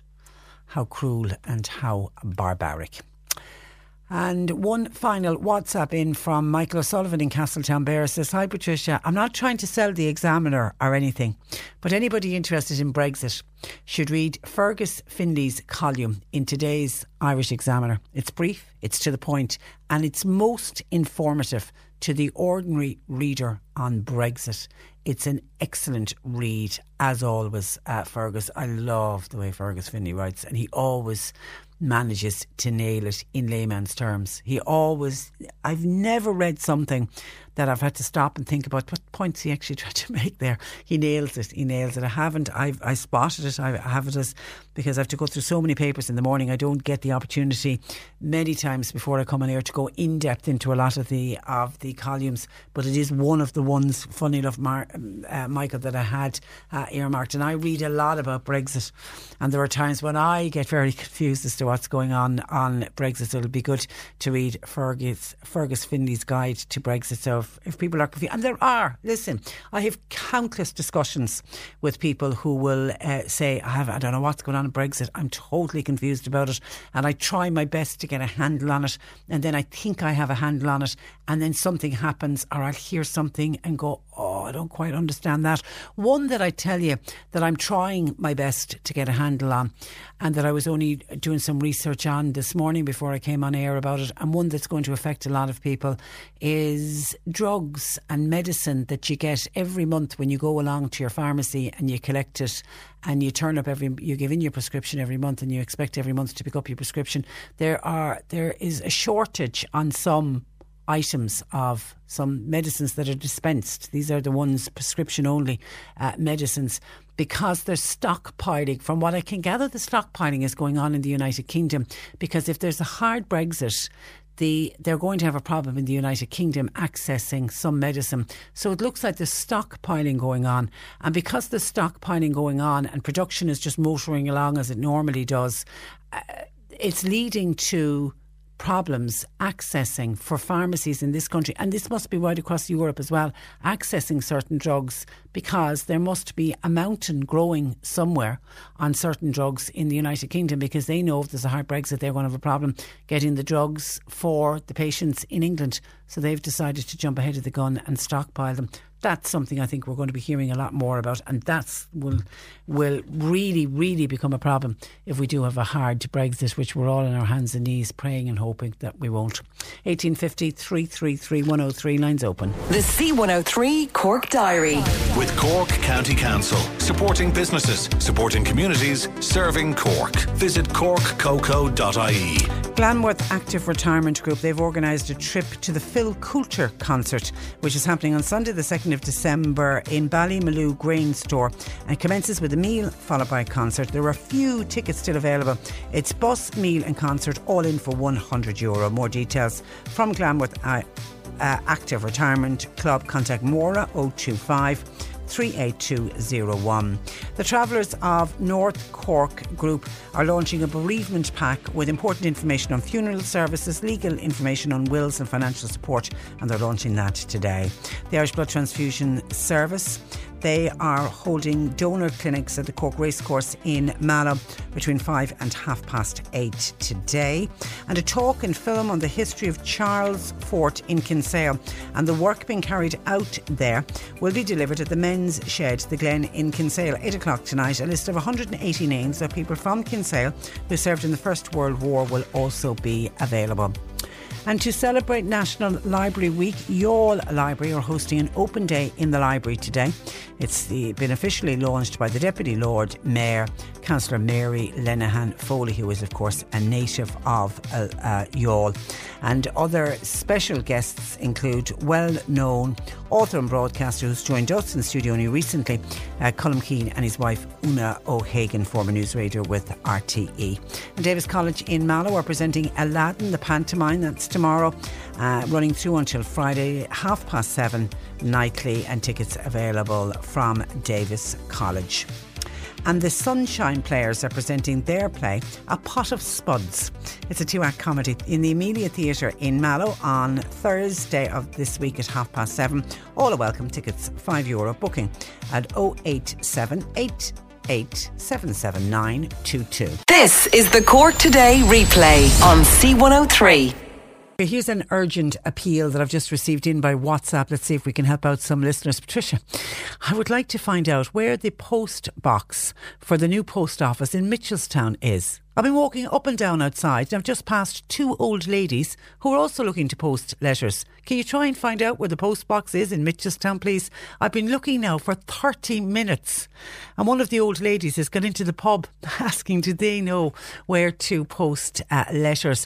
Now I've got on the Avondhu newspaper on their site, and they have an article from the beginning of November saying that the post office in Mitchelstown has moved to the new unit at Farrell's Super Value. This is like a lot of post offices now. Unfortunately, when we're losing some of our smaller post offices, they're moving into supermarkets. So that's what's happened in Mitchelstown. It's at Farrell's Super Value, where they say they offer the full range of unpost postal, financial and communications products and services. So I'm assuming that this WhatsApper did you go into the post office and ask? Maybe there isn't a post box outside, but is there one? Can you hand it in at the counter? Anyway, we'll see if there's any listeners in the Mitchelstown area, please. Can you tell us where is the post box for the new post office in Mitchelstown? We have this poor man off his head, 30. You have to get 30 minutes exercise. I'll give you that. You have 30 minutes exercise. Okay, straight away a WhatsApp saying it's outside Super Value, the old shoe shop. Thank you, whoever sent that in.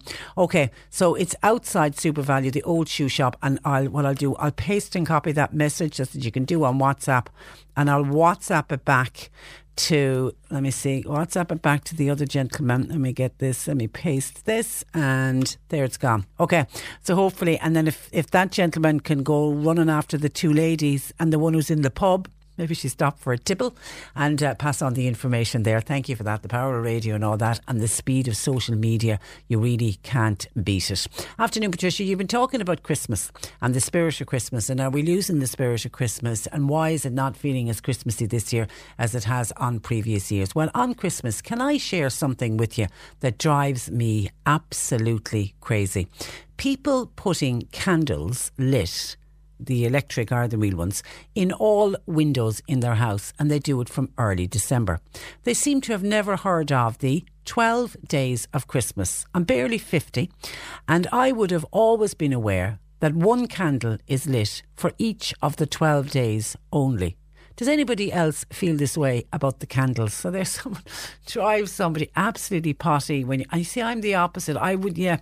I know the point you're keeping very much in with the tradition of Christmas, and it is lovely to keep in with certain traditions. And Alice Taylor would only have that candle lighting on Christmas Eve, is when she would light the candle that goes in the window. I love, and I'm assuming that's what you're talking about, where when people light up their homes, and we're gone very American with the way we decorate the outside of our houses. But I love if you have a house with a lot of windows and the candles are lighting in each window, the electric ones, obviously. You wouldn't be putting lighted candles in the windows for fear of a fire. I like that look. But you're making the point that by going down that route, you're taking away from what is the tradition. And the tradition is 12 days of Christmas and you light one candle for each of the 12 days. 1850 333 103. I don't know if that bothers or troubles anybody else, but it does with one of our listeners. The latest on the calves that we had a report yesterday who were stuck in some kind of a sea cave down Beara Way. It now turns out they're not calves, they're goats. And they're still stuck there, and we're still working on it and trying to get that sorted. So thank you to people who've taken time out to inquire as to how those animals are doing. 1850 333 103. Joe Heffernan joins me on this Tuesday afternoon. Good afternoon to you, Joe. Good afternoon, Patricia. And Joe, we want to talk about what is a very, very serious subject and a very distressing subject for any family going through it. And this is the issue of self-harm. And the reason we're highlighting it today is you've had a call in from a mother whose daughter is self-harming. And I suppose the first thing to do is to try to outline what is self-harm and just explain that to listeners. Okay, and it sounds rather extraordinary that someone would self-harm, but what it is someone actually inflicts physical harm on themselves, usually without anyone else knowing. And what it is really is an expression of emotional distress. Young people might indulge in behaviour like cutting or burning or biting or hissing, pulling out hair. We often talked about trichotillomania, which is that particular one, or scratching and picking at sores on skin. So it takes those forms. I suppose the one that I hear about most anyway would be cutting. Using what, like a blade, a knife? Yeah. And God, it's so hard. It's so hard to comprehend, isn't it? The pain of it. Yeah. And what it is really is a distraction from or an inappropriate attempt to deal with deep emotional pain. One of the things I'd like to say straight away, and we'll do more next week in talking to parents, but it's not a suicide attempt. Yeah. And that's very important to know, like. And neither is it just attention seeking. And neither is the person likely to injure anyone else. And is it often very hidden? I beg your pardon? Is it often very hidden before a family would even know it? Absolutely, absolutely. I mean, the tops, even in summer, will have long sleeves, etc. It will be for the person doing the self-harm. It will be kept secret for as long as the person can keep it secret. Some young people might be feeling desperate about a problem. They don't know where to turn for help. Now, what they don't understand is that help is at hand, and that a loving parent is only more than willing to listen with understanding and to support them. But they can feel trapped and they can feel helpless. And even though that there are people who love them and who would be only more than willing to help, the person feels that this self-harming gives them some form of control. You'd also maybe hear of people young people who would be dealing with like anger. That's, as it were, bottled up inside. And, you know, the way you'd hear people even saying, I felt like exploding. Well, that kind of feeling then, some young people will self-harm to relieve that tension. Or it could be even a form of self-loathing, that if a young person felt guilt or shame, or for some reason that they did not like themselves, this might be a way of punishing herself or himself. It's more prevalent in young girls, but it also happens with young men. That's interesting that it's more prevalent in young girls, isn't it? Sorry, Patricia? I said it's interesting that why would you see it? Why do you think it's more for girls? The girls do than boys? Maybe, and you know, off the top of my head, maybe that girls feel their emotions more deeply. Maybe that boys have a more sort of robust ways of, say, getting rid of anger. We'll say on the hurling pitch or on the football pitch. Yeah. But the statistics would be that with girls, the 15 to 19 year age group would be more prevalent, and for young men it would be the 20-24 year olds. I mean, it's interesting the reasons are myriad, you know. Yeah, absolutely. But it's interesting when you say about, you know, the self-loathing. I was listening to, and actually there's lovely pictures of her all over the papers today, that very, very brave woman, Lavinia Kerwick, who, you know, and who was raped many years ago, went to a horrific trial, and then to watch a rapist walk away, even though he admitted to doing it. And she literally said the day after the court case, her anorexia, she stopped eating. She said literally it kicked in straight away. It was a self-loathing. Yeah. And in a way, eating disorders, they're self-harm. Would they be classed? Totally. Yeah. Oh, without doubt. And that's why there's one of the resources that we will mention as we go along would be Bodywise.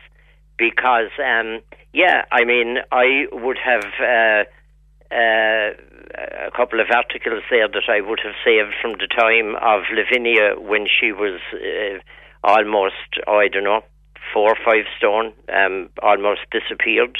And then she had her child later and is a fine, healthy young woman now, not as young as she was, where you saw her there on the TV news, was it yesterday or the day before? Yeah. And she, you know, she seemed like a very healthy woman. Yeah, thank which God. Which is great. Yeah, so the message actually was there, would be too that people do come from this. Yeah.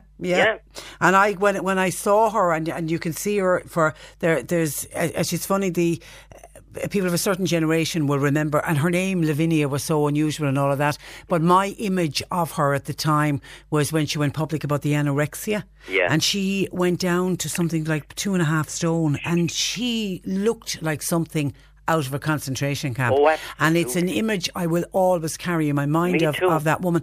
And then to see her yesterday, I just thought, well done. Well, and she's done so much for other rape victims. She is, but she's living proof, leaving aside the awfulness of what happened to her with the rape and the trial. But she's living proof that somebody can get their life together and lead a normal life. When the old survivors, when the wish for survival kicks in, it's amazing what people can do, and it is within our power to change our lives completely. I've seen examples of that all through my life, including my own, and it's encouraging to hear that, you know. And when young people start to open up and talk about self-harming, and obviously they're asked why they do it, what do you hear from people?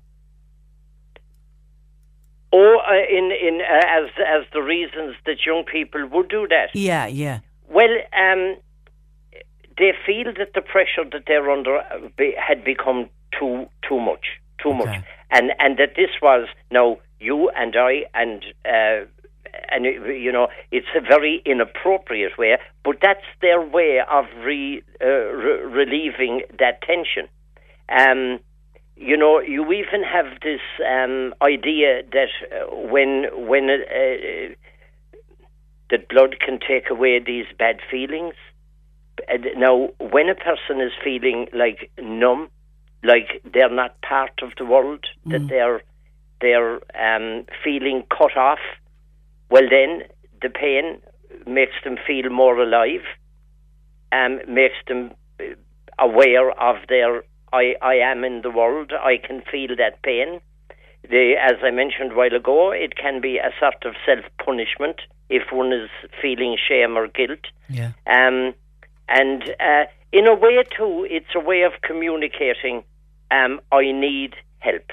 It is absolutely a cry for help. Yeah. And that's why I think it's important to say, like, for, say, a parent who's listening, that it is not a suicide attempt. Now, one would have to add to that it's not necessarily a suicide attempt. But some people, a great minority, but some people who self-harm are at a greater risk of maybe taking their own lives. That would be now if the emotional problems underneath, associated with self-harm, if these escalate or are not dealt with at all, then it can become for the person, they would be at risk of suicide.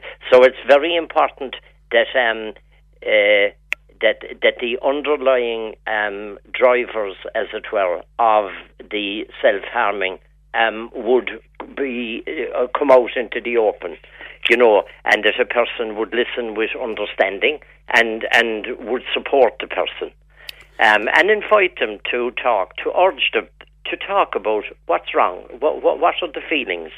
Like, when a young person opens up about those feelings, well then they're well on the way then to recovery. Now, it might be important. I mean, naturally, one would have seen the GP at that stage, because we're talking physical injury as well as emotional upset.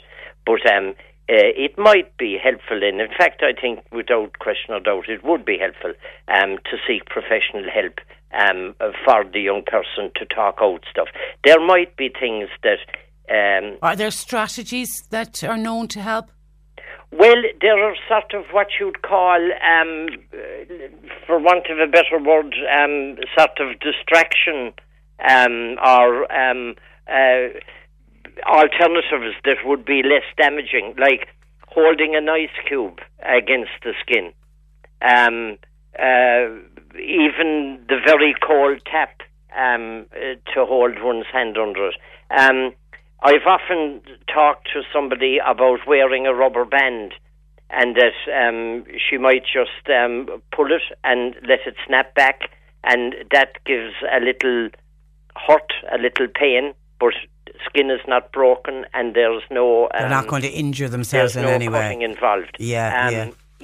Or maybe mainly with a young man, maybe, I don't know, maybe a girl as well, investing in an old punching bag and sticking it up in the garage and go and pound that when things are overwhelming. But they would be alternative ways of dealing with the thing. I think we mentioned before, one time we were talking about a lipstick or a marker and, drawing a line on the skin rather than cutting. I I suppose what I'm saying really is avoiding the actual cutting and finding some kind of an alternative that will that the person will use to alleviate the emotional pain they're feeling. Instead of. Now, we are going to next week offer, obviously, advice to parents, but I suppose the one message we want to get across today is for parents, don't panic. Yes. Isn't that kind of the real message? Like a parent, when they're faced with this, will think they're the only parent ever to be faced with this. It's more common than you actually realise. Absolutely. And that's important to know. And there are answers. And people do come from this. And it is not a suicide attempt. So that, that would probably help a parent who is after just maybe realising that this is going on. And we'll talk a little bit as well about, we'll talk about some do's and some don'ts. And losing the head,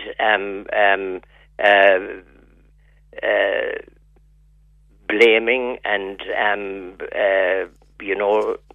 look at what you're doing to me kind of thing is only going to add to the guilt. It's going to add to the pressure. Okay, and we will pick that up from next week as to what parents do when they're faced with this. Okay, Joe, have a good week and we'll chat next Tuesday. Thanks for joining us. That is Joe Heffernan, and Joe's number is 029 766 He runs a counselling practice in Boherbue. Now, before we go, a couple of things I just want to give a quick mention to. And by the way, thank you. Lots and lots of people are sending in emails and messages and texts asking me to mention there's so many events taking place between now and Christmas, and I will do my best to get to mention as many of them as I can. For example, Kinshannig Ladies Football Club, they're holding a fundraising table quiz. It's this Saturday in the Gertrude Inn at 9 o'clock. They're looking for tables of €4, €40. A great night will be guaranteed. And the Dunmanway Chamber of Commerce, they are holding an amazing Christmas market. It'll be held in the square on Thursday the 29th of November. So that's this Thursday between 3 p.m. and 7 p.m. Now, there are currently over 50 stall holders who are planning to attend with a variety of products including food, craftwork, gifts, jewellery and clothing. The local schools will be providing the entertainment on the day. Christmas lights will be switched on towards the end of the evening in Dunmanway, and the Monster Christmas giveaway will also be launched. I'm told Sammy the Snowman will make an appearance on the day, and it's also hopes that Santa Claus will pop in to say hi. So a great afternoon and evening not to be missed. 3 p.m. to 7 p.m. this Thursday on behalf of Dunmanway Chamber of Commerce. Good luck to everybody there.